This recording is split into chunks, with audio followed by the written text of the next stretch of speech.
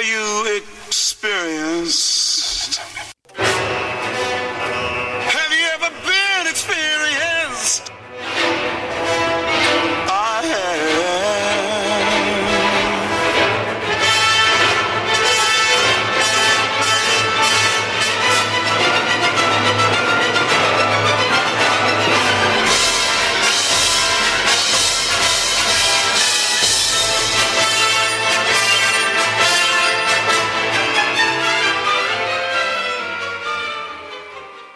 And we're back with another episode of the Anarchist Experience, episode 415, aka Year 8, Week 43, coming at you this week. As always, I am your host, Mr. Richie Rich, along with KS. And since this is your regularly scheduled sort of Saturday broadcast, we are here at the old clubhouse. Unfortunately for me, I have co-hosts who don't spring forward with the rest of us. So MC might be lost in the void of the hour of where we came from. So we do the regularly scheduled Saturday broadcast on Clubhouse. We do it at 3 p.m. Eastern time. I guess right now it'd be Eastern Daylight's time, technically. So whatever that time happens to be for you, that's when we hit the record button here, or nearest to that. And the club is the Anarchist Experience, or you can at me at Riches for Rich, RICHES, the number 4, RICH. And when I start the room, I will click the little invite button and invite you inside when we start recording and go live. That being said, normally I'd say what's going on with you this week, KS, but at the end of last show, after the end of last show, I was talking to MC. And I said, oh, dude, it totally slipped my mind. The bank failure of Silicon Valley Bank just happened, and that was like the big story of the week, right? That's the story that everybody else was going to be covering, and we didn't do it. And we didn't do it, number one, because I forgot about it, and we had a good show otherwise. But after the show, when I'm telling this to MC, I'm like, oh, dude, we totally forgot. He goes, it's probably no big deal. And coming from him, right, that sort of shrug off kind of sets me at ease occasionally, right? Like we disagree on the magnitude of certain events often enough. But the second biggest bank failure in U.S. history, right, to be like, it's no big deal, seemed a little odd. So I'm glad you're here, KS, not to defend MC's position or anything, but as a professor and an economist, I lean on you for some of the more intellectually heavy topics that we discuss on this show. So, no big deal, or something more going on with SVB. Now that we've had a week to digest it, right? Like it's been covered in the news. There's been bailouts and FDIC rules being broken and influxes of cash and assets being sold and a whole bunch of stuff that maybe, MC is more privy to now. But what is your take on the SVB situation, if you have one? Well, no, I think you're right. That it is a very big deal. And it seems tame in the news because they'd prefer to hush it up and not give it too much an alarm. But it's a very critical thing. We've got a fractional reserve banking system that basically means that massive amounts of money have been loaned out is not covering the deposits. And when depositors become worried about it, they want to withdraw their money, but there's no money there. So they depend on this sort of government insurance of the FDIC, which is their way of saying, oh, well, the banks paid a fee to build up a fund to bail out banks, but that's only the tip of the iceberg. It's there to make people feel good that there's going to be a recovery. But look what they've already done, as you've already noted. I think the insurance is supposed to only cover $250,000 worth of deposits for each person for each account. So, I mean, a person with $1 million could have spread it out into 4 different accounts to have that covered. But with, as I understand it, with the Silicon Valley Bank, that only covered about 10% of the loans of the deposits, because the deposits were 90% way above that. Very rich tech companies had deposited lots of money in there, and they all were very nervous. And that bank is just part of a huge banking system where this is happening a lot.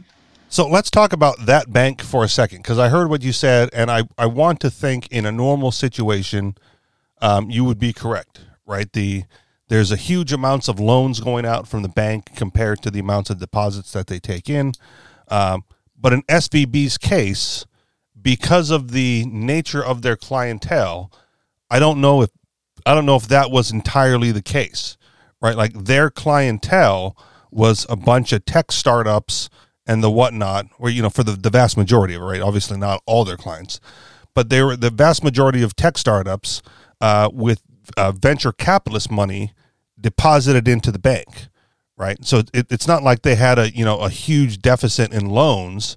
In fact, all the news stories that came out early on was that they were conservatively investing, bank funds into government treasury bonds, right? And that they were, because of the rise in interest rates, those bonds became worth less, and that was the impetus for the downfall. So, does that change anything in your mind? In the room here is Robin. I would hope you would encourage Robin to join in this conversation. She's with a bank in Hawaii and very knowledgeable about the whole crisis. I'm delighted to see her appear here, and I would love it if she would join. I don't know how you can you encourage her, or there she is. I just sent her an invite. She just accepted it, and she's got to unmute. So great. Okay. Fantastic.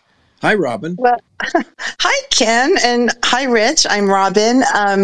I just noticed my friend Ken Schoolin was talking in a clubhouse room, so I'm just popping in. I can't really stay long.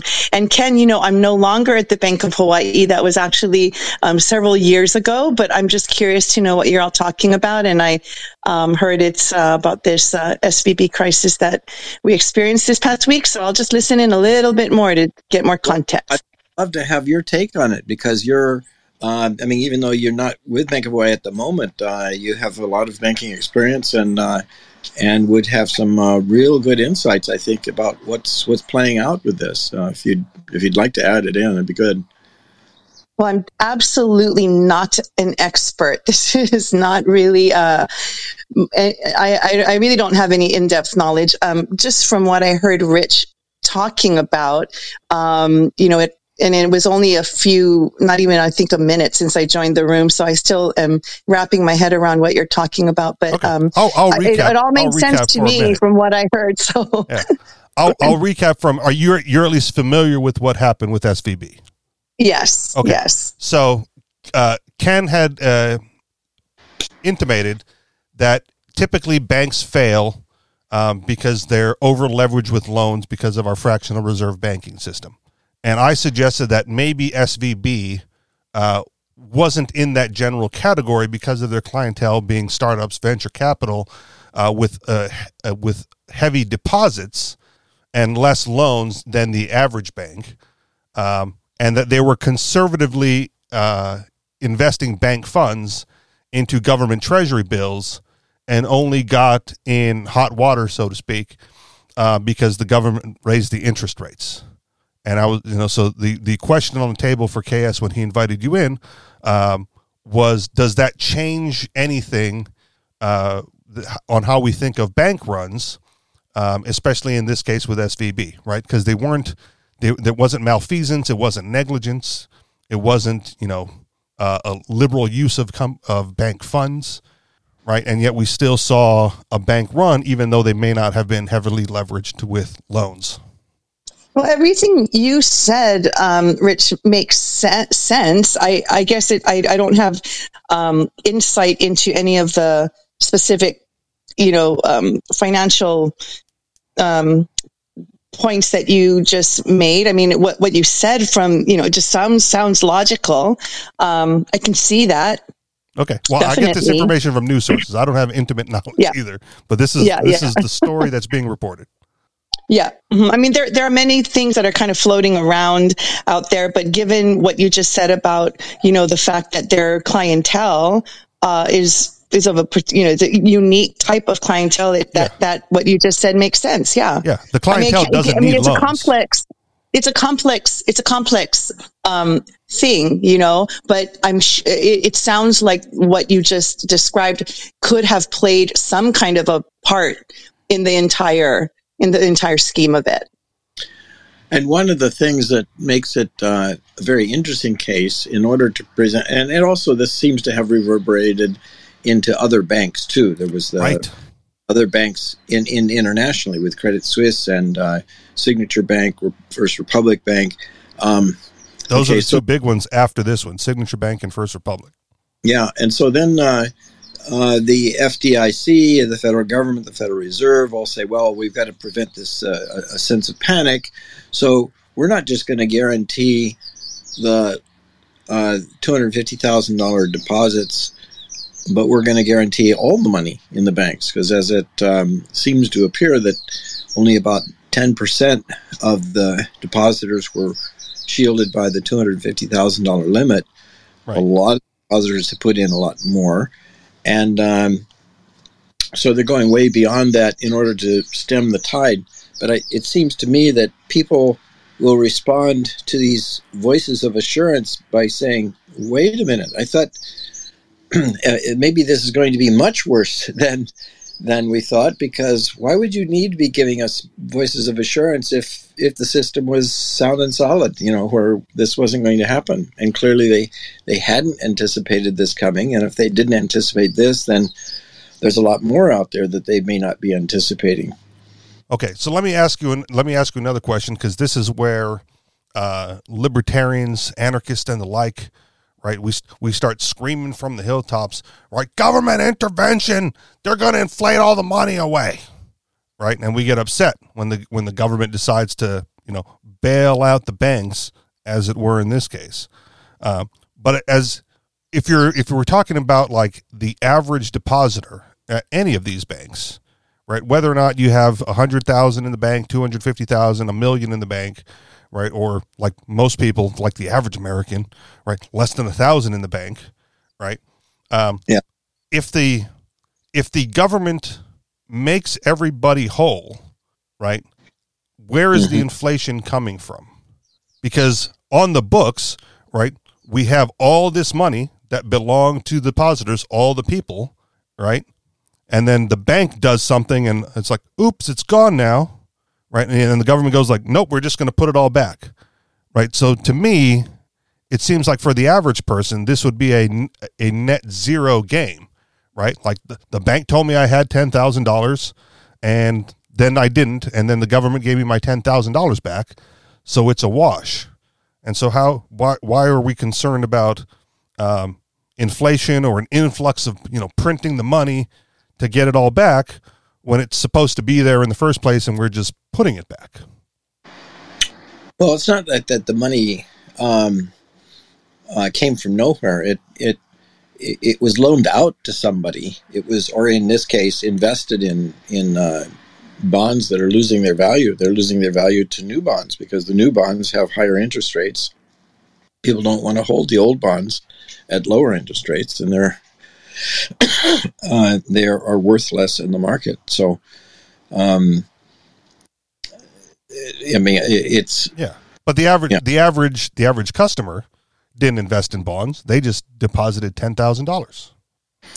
Yes, and by fractional reserve banking, only a very small portion of that is actually kept in the vault, and 90% or more, actually probably far more, is loaned out to other people who are not required to. I mean, they've got these loans for small businesses or for payroll or one thing or another, and they can't pay it back. I mean, they don't.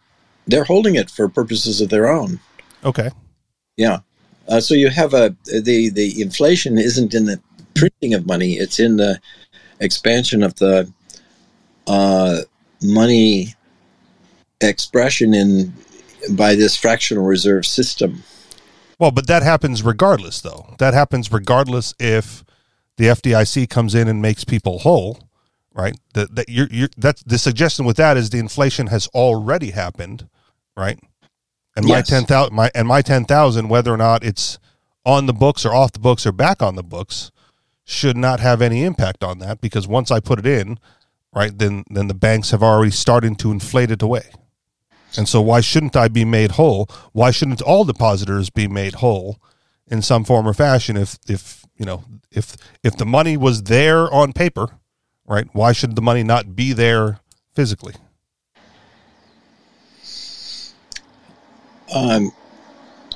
Well, okay. I don't exactly. I mean, okay. Go ahead. Yeah. No. I guess it's the question, right? Like if the inflation has already happened on paper, right? Like, okay, let's say we have the bank run, right? The bank took my $10,000 deposit, loaned it out or whatever, and then I come and say like, hey, I need my $10,000 back, right? And the bank goes, well, I don't have it. I go, well, you have it on paper, right? And so the FDIC steps in and goes like, here's his $10,000, just give it to him. Right. If the inflation has already happened, why not make the depositor whole by giving him his physical funds? Well, the source of every kind of inflation affects different people. You know, it's whoever is closest to the source of the inflated currency, or is the one that benefits by it, and the one who. There are different people who are affected in different ways by where the money is created. Right. But you're saying that the inflation is happening upon like first deposit with SVB, right? People deposited their money into SVB and thus created some inflationary aspect to the banking system. Yes. And then they went to go take their money out of SVB, and SVB said, well, we don't have it. Right? Yeah. Okay. Right. So we're good on that part. And then the Federal Reserve comes along, or, the FDIC comes along and says, here's the money to give to those depositors, right? So it's the physical manifestation of the paper inflation. I think that the big concern here is the fact that then by not having any consequence for the actions of Silicon Valley Bank,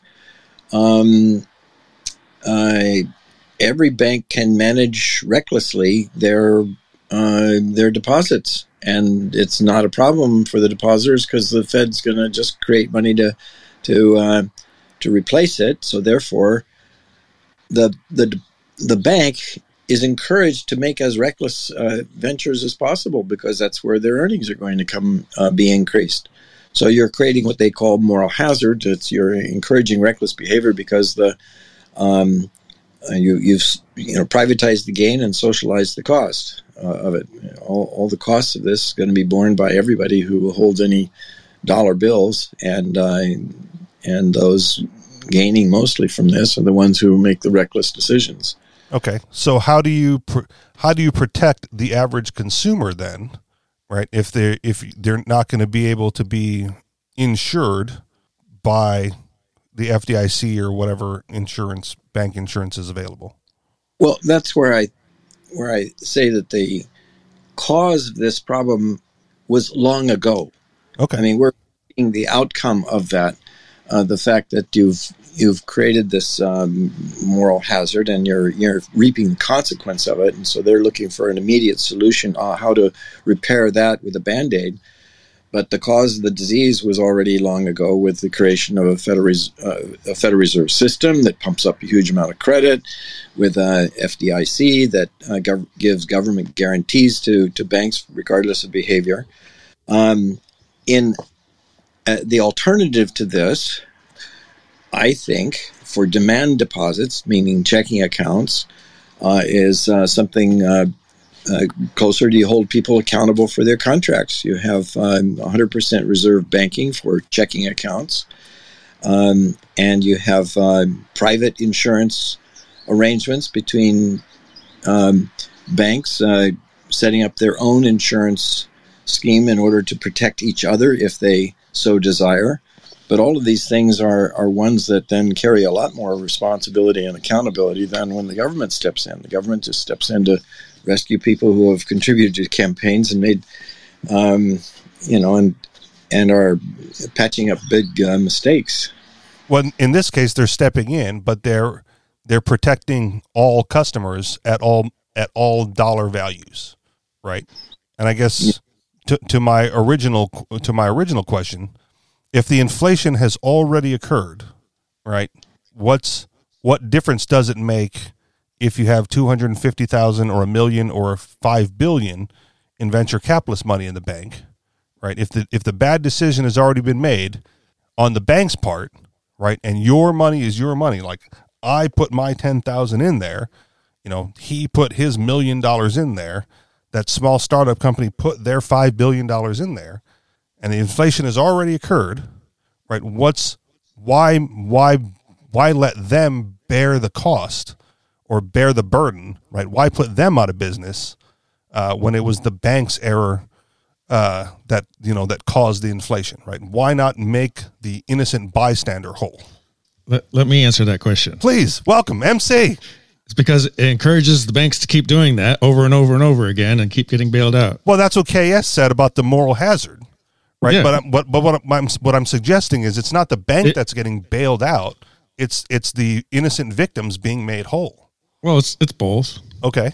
Because if the bank doesn't get bailed out, if the customers are not bailed out, then the bank goes out of business. It has to sell all of its assets to another bank that has the money to buy them. Okay, so why not do both? Why not insure customer deposits, but immediately close the bank and liquidate the assets? That's what they did in 2008 a lot. It was the government that decided which banks were going to buy the other banks. And so the government was actually directing the whole thing. They said, okay, this bank is going to be merged with this one's going to be merged with that one. And all the CEOs were going to get, golden parachutes. And so they consolidated a whole bunch. But then they go, oh, no, we can't have too much consolidation. That's too much power in the hands of a few banks. And so they make more banks. So it's just back and forth.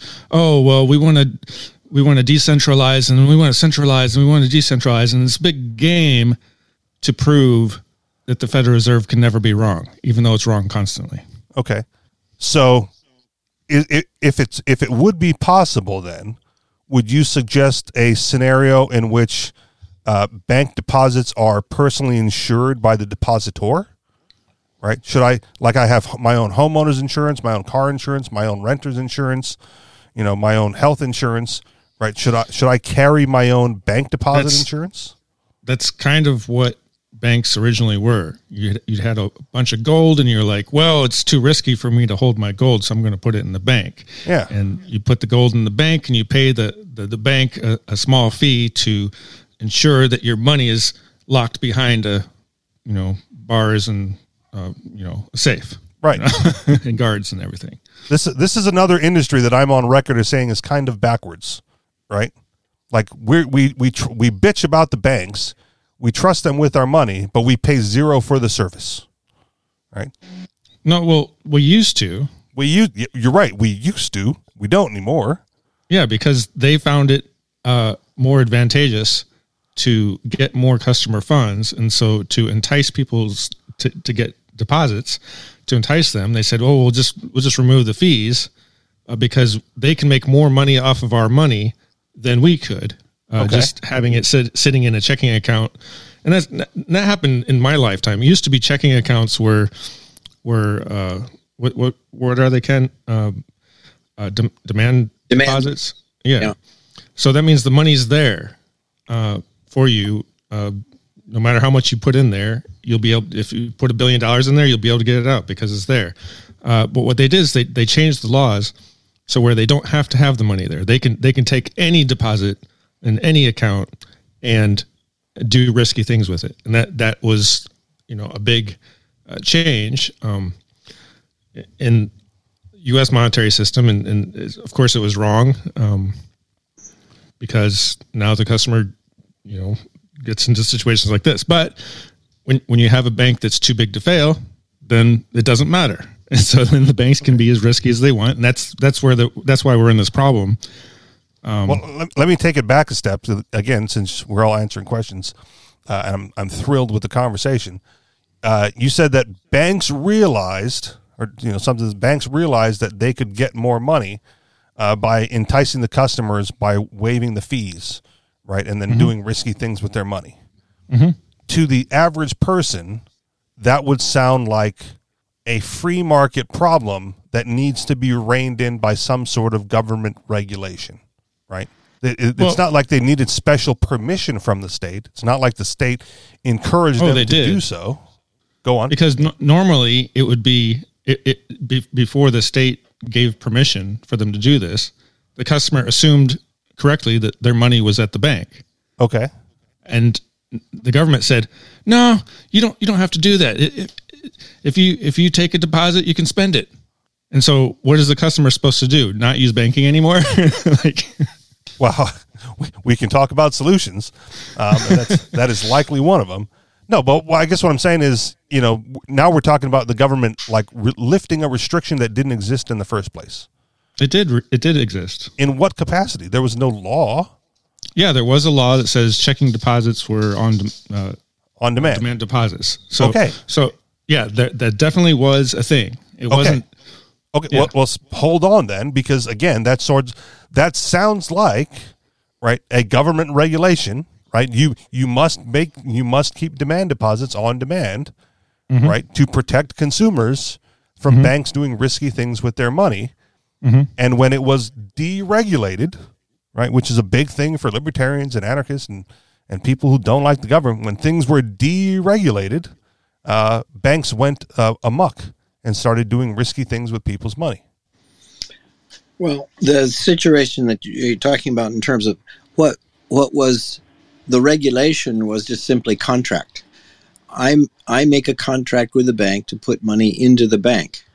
And the contract is I get it back because that's our agreement. And then the government said, no, you don't have to give it back.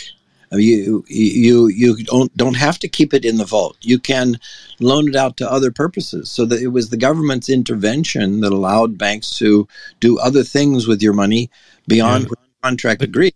Yeah, the government invalidated the normal contract. Got it. Okay. And that's what and I said it was kind of an assumption that checking deposits were on demand because that's what they were. I mean, you just assumed that that's what the deal is. Right. And the government said, no, that deal is no longer valid anymore. Okay. And how do you fight that? You just don't use the bank anymore. Yes. Go ahead.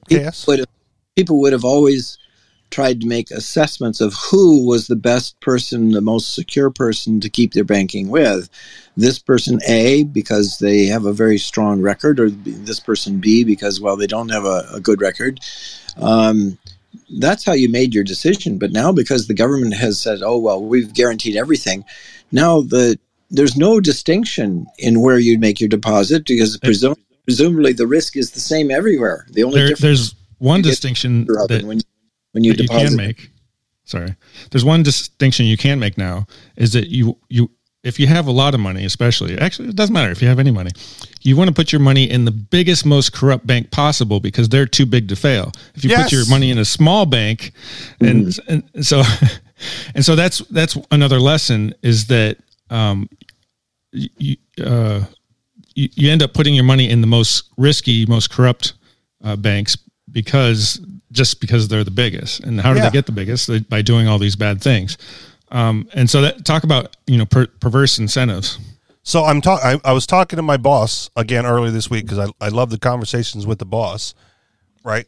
And he told me, I forget what bank he said, but he bought stock in a bank like early this week, and I chuckle. I'm like, why would you do that? Like we're in the middle of a bank run and you're investing in the bank, And he was like, well, it's up like 25% since I bought in yesterday. And then the next day he's like, well, it's down like 8% and, whatever. Right. And I told him that very thing, MC. I said, well, if you're going to invest in a bank, right, like the only safe investment would seem to me would be an investment into JP Morgan Chase, right? Because they're the biggest and they've already proven to be too big to fail. And if anyone's going to have like the capital or the power or the connections to take over a Silicon Valley Bank or a Signature Bank, or what was the other one, KS? First Republic? Is that the one? Yeah, First Republic. If anyone's going to have the assets to take it over, right, it's going to be JP Morgan Chase, and they have the political connection, right? So like that's, if you want to protect your money, it may be a perverse incentive, right? But you want to put it somewhere where you know that the government is going to back you. Yeah, this is a huge boon for the biggest of banks. Nothing, and it was during 2008. And they say, this rescue is not going to be at taxpayers' expense. Well, that's nonsense. The taxpayers behind it. They say that the executives, the chief executive officers, are all going to get fired. Well, as MC pointed out, they get even when they depart the company, they leave with golden parachutes worth hundreds of millions of dollars worth of bonuses and all that for their yeah. That great was the difference between the Great Depression and now. Back then there's bankers that were committing suicide because they lost everything, and that doesn't happen anymore. Yeah. Well, and I guess that's what I was driving at earlier, KS, and you might have missed this part of the conversation, MC.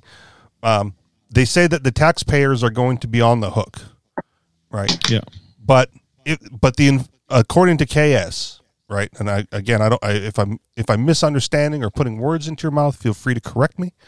But according to KS, right, the inflation has already occurred, and so whether it's the FDIC, the Federal Reserve printing out the money to give people back their money, right, doesn't seem like it's putting taxpayers on the hook. It seems like a net zero sum. So the whole system is based on debt, right? And so if this bank doesn't have enough to pay customers, it needs to get the funds to pay the customers. Where does it get it from? Well, the government has to give them the money. Sure. Where does the government get the money? From the Federal Reserve. Or not exactly. The Federal Reserve's, billions, trillions of dollars in debt. Okay. Well, answer your own question then. Okay. So they would have to sell a bond.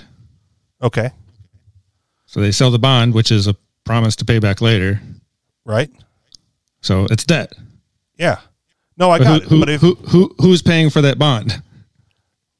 Well, I'm trying to follow your example. Who's paying for the bond is whoever bought the bond, like, right? Are you talking about? Who's somebody loaned the government money, right, for future payment plus interest. So who's going to pay back that money? Well, the taxpayers ultimately. Yeah. There you go. Taxpayers. Right. So the taxpayers are on the hook because they have to pay the government so the government can pay back the person that lent them the money. Right. But the customers of the bank, right, are part of the group called taxpayers as well, for the most part. Right. So again, my example is if I had $10,000 in the bank, right, and the bank lost it and I'm made whole again, right? I'm not paying myself back. I'm just getting what was already mine. Well, you were getting what is yours, but everybody else is paying for it. The rest of the taxpayer base. Well, and yourself, of course, but I've already paid for it. It was mine to begin with. Right? True. You're getting it back. Yeah. Who is giving it to you? It's not the bank, it's the government. Okay. But I gave it to the bank, right? And the bank did something with it, right? Lost it, yeah. So as far as an inflationary monetary system is concerned, right? Where did that money go? They spent it. Lost. So some of it, a lot of these banks where they lost the money is they spent it on low interest rate bonds with 10-year with the government turnarounds. Yeah. So so the government is spending that money out in the wild. And so that's where the inflation is. It's a whole system built on ever increasing debt. And that's why you end up having these crashes, because the only way to bail it out is to create even more debt. And that's where Ron Paul says you can't have a system based on debt, because eventually it just gets unmanageable, and you're trying to put out fires everywhere by adding more debt. Like, how does that make sense? I hear you, but if it's deposits, right? If I have $10,000 in the bank, I'm not in debt, right? If the bank loses that money, and insurance pays me back, that money was created by debt initially. Yeah, and the only way to, take the debt out of the equation is to have a default. Okay. Somewhere along the way. And so when these defaults happen, Silicon Valley Banks, Signature Bank, First Republic, right? Is the suggestion that the depositors who deposited in good faith, who didn't make any bad decisions, who are known to be insured by the FDIC, should not be insured? And I'm sorry, you're asking if they shouldn't be insured? Yeah. If you need a default, right, to like reset the system. No, the system is not resettable. That's what I'm saying. It's not possible. Okay. So in order to it would be the end of the US dollar if we're going to not have a debt backed currency anymore. It would just collapse. So in order to stem the flow of inflation, right, in order to have a bank failure without an inflationary aspect to it, right? Who are we suggesting ought to foot the bill? Because if we're saying that if the bank shouldn't be bailed out, we are implying that the customers of the bank should not be made whole, right? And then they're the ones who lose, right? Too bad. You shouldn't have banked at Silicon Valley Bank, right? Tough shit for you. And everyone and all the taxpayers go on with the rest of their lives. Well, that's precisely what the private contract system is, that you make a contract with the bank to take care of your money. If they don't and it's gone, then your problem is with the bank. It's not with all the taxpayers in the country. And if the banks and their investors knew that they were fully accountable, fully responsible for the behavior of their management of other people's money, they would be much more cautious. So what Chaos is describing is principles. I think what Richie Rich wants is a way to move forward and a solution. So I'll give you one. Well, I'm also to make everybody happy, and then implement principles. So right now, if you just didn't solve anything, a lot of people would lose money, and you would say, "Oh well, tough luck. That's your fault. You deserve to lose." Okay, but that's not the system. I'm also suggesting. Hold on. I'm also suggesting that they have FDIC insurance, right? There's a cap on it of $250,000. Yeah, everybody will get that money back. Everybody will get their $250,000, whether it's right or wrong. They're going to get it. But that's arbitrary, and if we didn't have that in place, right, what I suggested earlier was that everyone would be required, or everyone would have the option, I guess, not required, everyone would have the option to then purchase deposit insurance separately, right? Like, I have Amica for my renter's insurance, Geico for car insurance. That's fine, but everybody knows that you just invest with a bank that's too big to fail, and the government will bail them out, so they don't need to do that. That's the current reality that we live in right now. Understood, but if we're talking about if we're saying that FDIC insurance, right, is inflationary, I'm suggesting that without that safety net, right, other insurance would be made available, but it would be paid by the consumer directly, right? Much like I pay for my car insurance, much like I pay for my renter's insurance, health insurance, whatever. Right, I would then spend a portion of my deposits on deposit insurance. Yeah, and that would be a little bit deflationary. Okay, all right. Carry on with your solution. Okay, so to try to make everybody happy, you'd have to explain to people, okay, we're going to do this one last time. We're going to bail everybody out, give everybody what everybody thinks they owe. We're going to cancel all the debt by paying off all the bonds in the world. And then we're not going to do that again. Then we'll go to a gold standard, and that's that. And you'll just have to, use the dollars that you have to buy gold or whatever assets you want, buy Bitcoin, buy land, or just hold the dollars that you have, whatever you want, and then stop. So there's two ways to do that. You just do it now without having the bailout, and the winners win and the losers lose. Or you could have a bailout right now, make everybody whole, at least on paper, and move forward from there. Or what we're going to do in reality is have a bailout. Banks are going to see what happened. They're going to say, oh, that's a way to make money. And they're going to do it again. They're going to have a bailout. Oh, that's the way to make money. And they're going to do it again, just like we did in 2008. And now we're redoing the process again right now.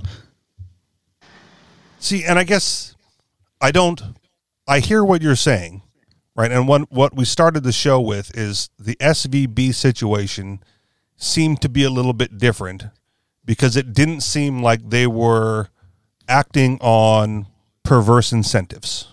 They are, because of the bonds, the long-term bonds that that might be perverse incentives to us, but the average American, the average consumer, right? Treasury bonds from the government. No, I'm not. I'm not saying they risky thing you can do. I'm not saying that they were trying to take risky behavior. I'm not trying to say that, but that's what happened anyway. Okay, it was inevitable. Well, okay. So aside from doing nothing with the money, right? They're sitting on all this money, and the suggestion is like the safest thing to do is just vault it up, right? Invest in larger safes. Well, if we had on-demand deposits, yes, that would be what to do with it. Okay,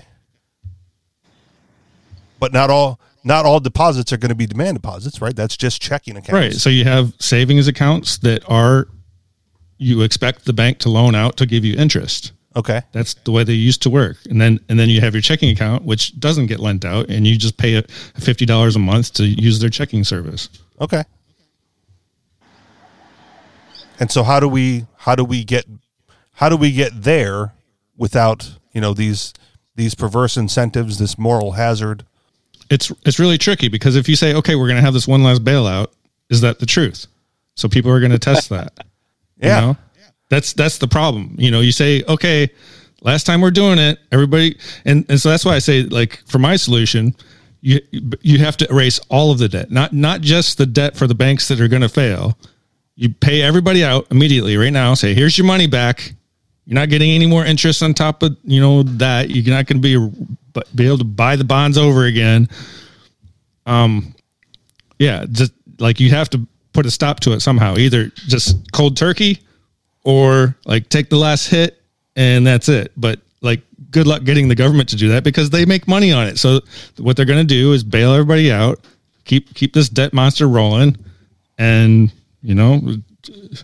and until they completely lose control of it. And that's what Ron Paul's been predicting, is this the complete loss of control. We'll see if that happens, but principally it should happen. It deserves to fail, and monetary systems do fail. And so what's really going to cause it to fail is pressure from the outside. And just like Venezuela, they thought they could print money into prosperity, and it didn't work out, and doesn't work out unless you can actually print money, and that's what the U.S. does. If everybody around the rest of the world is still taking your money, then you can do that. It's when that doesn't work anymore, then you have problems. Then you have the hyperinflation, and that's when it's going to end. Okay. So it's really up to the rest of the world. How long the U.S. dollar stays a reserve currency. Okay. Is there a reason why this bank run didn't snowball into more faster? Yeah. Go ahead. Yeah. Well, I think it will. It has. I mean, it started with Silicon Valley, and then Signature, and then First Republic, and then Credit Suisse internationally. I don't think it's just getting up steam.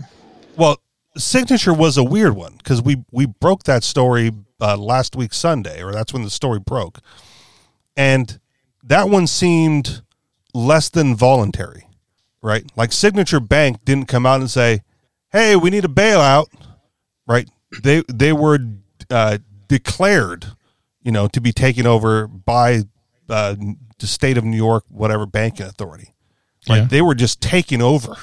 Yeah. Well, basically, when a customer goes there and says, "I want my money," and they say no, then you go to the government and you say, "Hey, they stole my money," and the government shuts them down.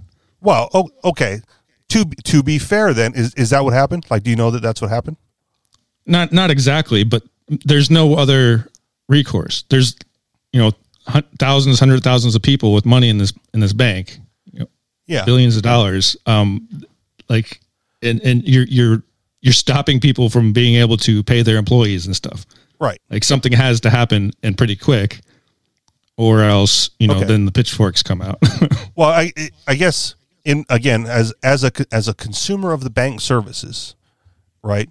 Like I know the bank doesn't have a lot of money when I walk into the bank, right? Mm-hmm. So I've made a handful of large withdrawals from the bank, right? And when I'm going to do that, I call the bank and I go, "Hey, I'm coming in on Tuesday to make a significant withdrawal, right? Please have my money available." Right. Sure. And the bank does something on their end, right? They acquire it from somewhere, right? Because it's not in the vault, right? And when I walk into the bank, they have my money available, right? But if I had just walked into the bank and said, like, "I demand my money," and they said, "Well, we don't have it." Yeah. Well, right? we're talking about two different things. So the cash on hand is always going to be very, very low. Right. But let's say SVB usually has about $15 billion just sitting around in their accounts that they're able to just give people when I'd like to withdraw $1 billion. Oh, here you go. Another person. Oh, I'd like to withdraw $1 billion. Okay, here you go. Yeah. But what if all those $16 billion were withdrawn? Well, that's what I'm saying. So if you try to do that, without notice, right? I can see where there would be a problem. The notice doesn't matter anymore because the bank has $16 billion on hand. You say, "Oh, well, I'd like to come and get $1 billion in a month." Yeah. Well, they don't have it. They can't get it because all of their money is tied up in long-term bonds. So they just can't get it to you. Okay. But that's what a run on the bank is. They've gone through all of the money that they would normally have to satisfy the daily customer needs, and it's just not there anymore. Right, but it will be in the future. Yeah, in 10 years. Okay. And that's what I thought is another solution. Okay, so the bank failed. They failed at their obligation to hold money for you for when you come in the door, whether you give them notice or not. And so they failed. So what do? I think they should just give the customers the bonds. Say, here you go. Your money will be free in 10 years. Okay. Whatever. I guess the maybe it's just because we're thinking at a higher level than the average person. Oh, yeah. But what you're saying is true across the board, and I can't imagine that the average person also doesn't know that, right? Like, no, the average person has no idea how the banking system works. You think the average person thinks that their money's in the bank? Yes. Well, it doesn't matter if they think that or know that or conceptualize it. What matters is they act as if it is. Well, yeah, but it's one of those things where the fake it, right, creates the make it, right? Yeah, I know the bank doesn't have my money, right? But I know I can call the bank and get my money. The reason why the whole system keeps chugging along is because of the moral hazard that Ken describes of if anything bad happens, don't worry about it. The government will come in at taxpayers' expense and bail out the other taxpayers. Okay. So it's a socialized system of profit for the bank and socialized loss for the taxpayer. Okay. But if everybody banks can only win and the customers can only lose. If everybody understood that, right, and acted in their own best interest, right, then the prediction that there would be lines outside the regional banks come Monday, which is what some people were predicting last week Saturday, right, would have come to fruition. No, because it's guaranteed. They know the government's going to step in. Okay. And so that false or real safety net, right, is propping up the system and keeping it going. Of course. Yeah, of course. But without without it, we would have a different system that is based on principles and less risky behavior. There'd still be some banks that take risky behavior, but those ones would be found out and failed sooner. These ones, they just keep getting bigger and bigger until they're too big to fail, and then they get the government handout. Okay. And so that's the perverse incentive, is to take bigger and bigger risks to get your bank so big that well, it hurts too many people now, so the government has to step in and help us and make supposedly everybody happy. Everybody's not happy. The banks get an unfair payday. Well, I guess that's where I'm a little lost as well, right? The banks have been profiting like crazy the last, for however long they've been in existence. This SVB, all the people who are running the bank are getting huge bonuses and when they fail to get a huge golden parachute too. Like, there's no risk for them as individuals that are running these banks. No risk at all. So I guess I hear that, I understand that, but when we're thinking about the bailout, right? The conception is that they're making customers whole, right? It's the insurance you paid for. We're going to do it for everybody, not just for the 250,000 or less people. Right? Okay, make them whole. Fine. Okay. Now, so now you're telling all the rest of the banks, hey, go ahead, get big, take as much risk as you can with the customer's money, and if you happen to fail, it doesn't matter. Well, but the bank's not being made whole, right? The customers are. Well, are the bankers that took unnecessary risk going to jail? No, they're getting golden parachutes. Okay, of course they're getting made whole. If the government didn't step in, there'd be people finding out who these CEOs are, and their house would be burned down, and So could the government step in, and could the FDIC make the consumers whole, and still let the bank fail? The bank is definitely going to fail. It's going to be taken over and parsed out, and their assets and everything. Right. Yeah. So that's what I'm suggesting is like the compromise. Right. The insurance covers customer deposits, so they're not losing out. Right. And then banks, bank employees, bank investors, bank personnel. Right. You guys are all out of a job, and we're selling the building. Right. And everything within it. Yeah, that's what happened in 2008. Okay. I might say there's another. But that's not a loss for them, is what I'm saying. How is the closing of a bank not a loss for the bank? Because the individuals in that bank get paid. Well, that's what I'm saying. You don't do, right. You make. Well, I agree. Whole. Those assholes should be in jail. Okay. Well, the front clerk, right? The bank representative that you deposit your money with should not be in jail. Yeah. The CEOs that were responsible for the bad decisions. I'm not saying golden parachute. I'm saying liquidate all the assets, make the customers whole. Like, use the insurance to make the customers whole.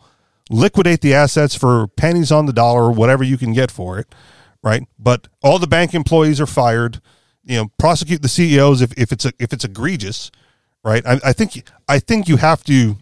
Before I'd be okay prosecuting the CEO or any member of the management team, right? I would want to see malicious intent to defraud consumers. Yeah, not just in bad. That's decisions. the thing. I don't think they were trying to be malicious. And that's why I said most of their money is tied up in long-term bonds. Right. So why put them? Why send them to jail? System. Well, it's the system of perverse incentives. So ultimately it's the government that created the situation. So they're the ones that should be in jail, not necessarily the CEO of the bank. I'll take that. But I'm sure you could find some instance of misbehavior in all these banks. Let me add one more layer of culpability to this.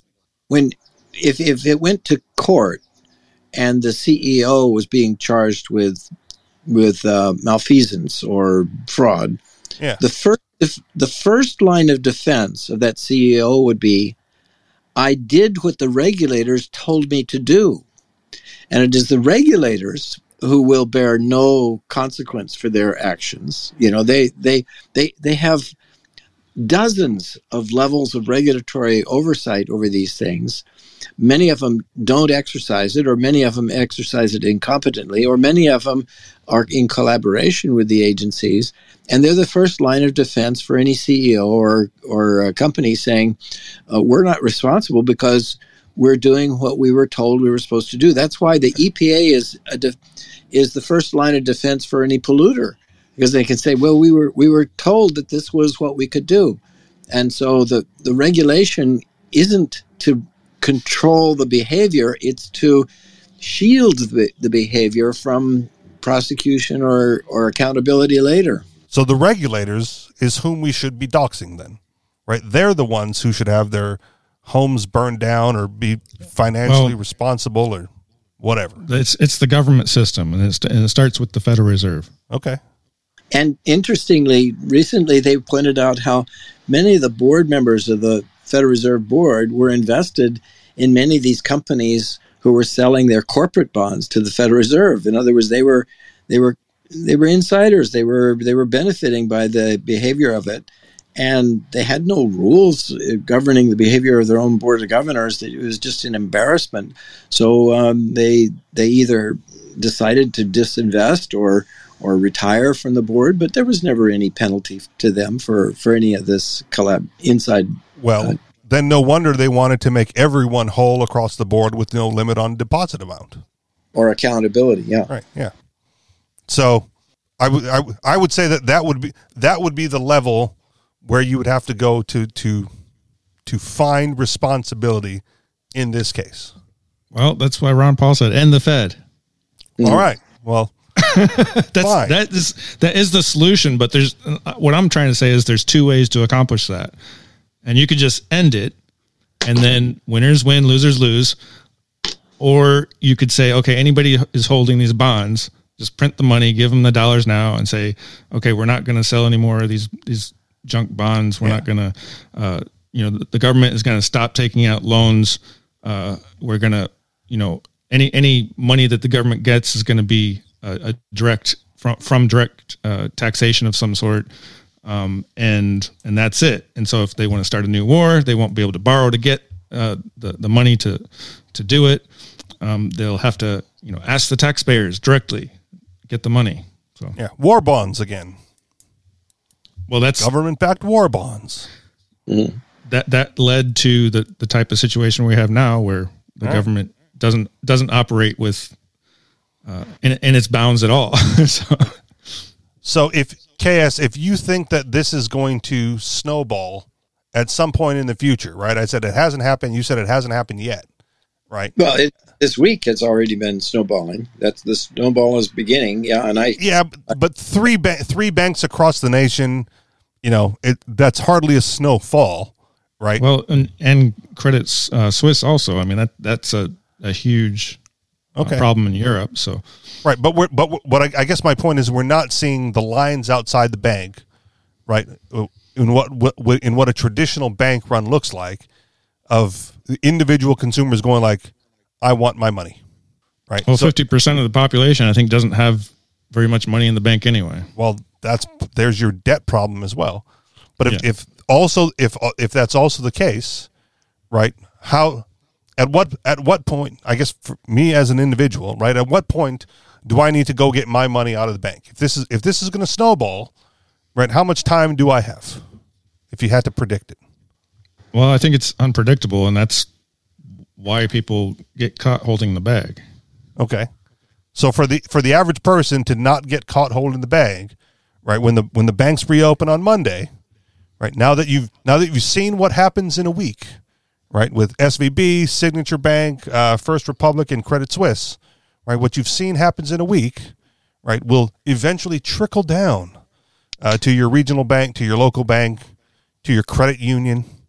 I think it depends on how fast the government steps in with their bailouts. Well, if the government bails them out, then you don't lose anything up front. You lose it later through the inflationary policy. Well, you might lose it for a month while the banks figure out how to get the paperwork done. Sure, but a month is people's time in life. So okay. So, and I guess my question still stands then.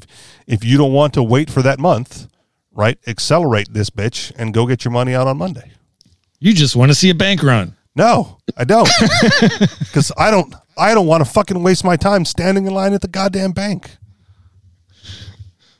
That's why I'm encouraging you're encouraging people to get their money out so that they don't have to wait and see. Well, if it's unpredictable, right? Of course it is. Everything is risk, especially when you have a system that encourages risk. Yeah, and if the safety net for that is a government bailout, right? Then yes, I'm going to lose money, right? But I'm not going to lose it up front. I'm going to lose it through inflationary monetary policy and the devaluing of and purchasing power of my dollar, right?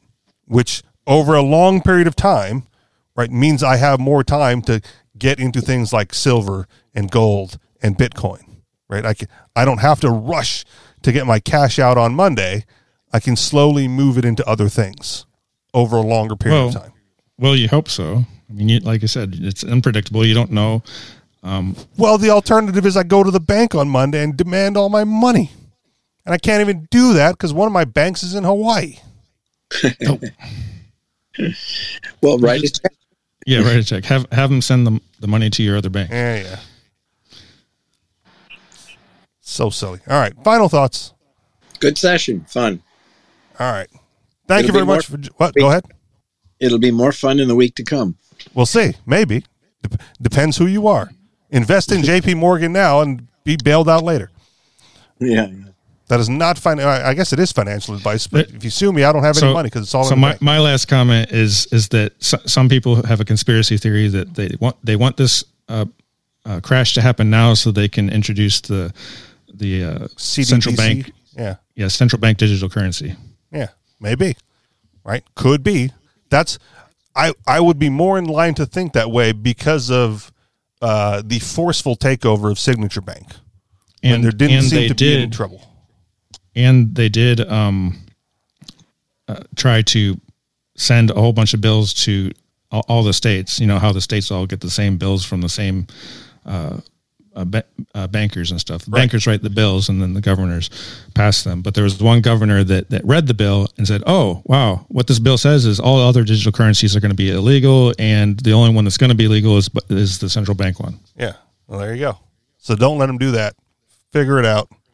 And most governors don't read the bills. So, you can see this, probably half the states are going to have that as a law. Do you happen to know which governor that was? I think it was it Michigan or one of those states up there? Governor Montana, Whitmer? Michigan. Doing the right thing? No. Oh. I can't remember. Maybe it's don't worry Montana? about it. Okay. Montana. It's probably Montana, yeah. I was just curious as to what state it's going to be safe to have your money in the coming years. Montana. That's the one. All right. There you go. That'll do it for us this week, everybody. You guys know where to find us. Anarchistexperience.com. On Telegram, t.me/anarchistexperience and t.me/the Anarchist Experience. And if you would like to contribute to this show financially, you can do so through Patreon, patreon.com/the Anarchist Experience. Thank you very much for listening. Thank you, KS, for joining, and UMC for getting around to it. You guys, that'll do it for us. Peace. Aloha.